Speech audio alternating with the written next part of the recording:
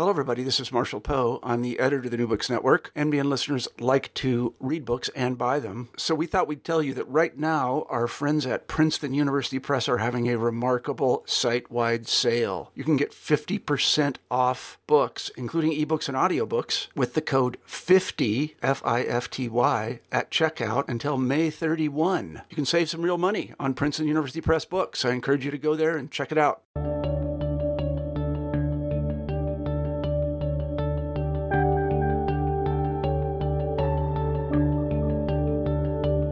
Hello and welcome back to New Books in History, a channel of the New Books Network. I'm your host, Zeb Larson, and we're here today with Dr. Peter James Hudson of UCLA to discuss his book, Bankers and Empire: How Wall Street Colonized the Caribbean. Focusing on the 1890s through the early 1930s, Dr. Hudson shows how North American bankers treated the Caribbean as a kind of laboratory to test out lending and financial practices.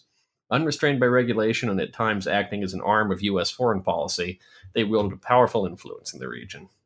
Dr. Hudson, welcome to the New Books Network. Tell us a little bit about yourself and where you went to school. First of all, thank you for having me on the podcast to discuss Bankers and Empire. I'm currently an associate professor in the Departments of History and African American Studies at the University of California, Los Angeles.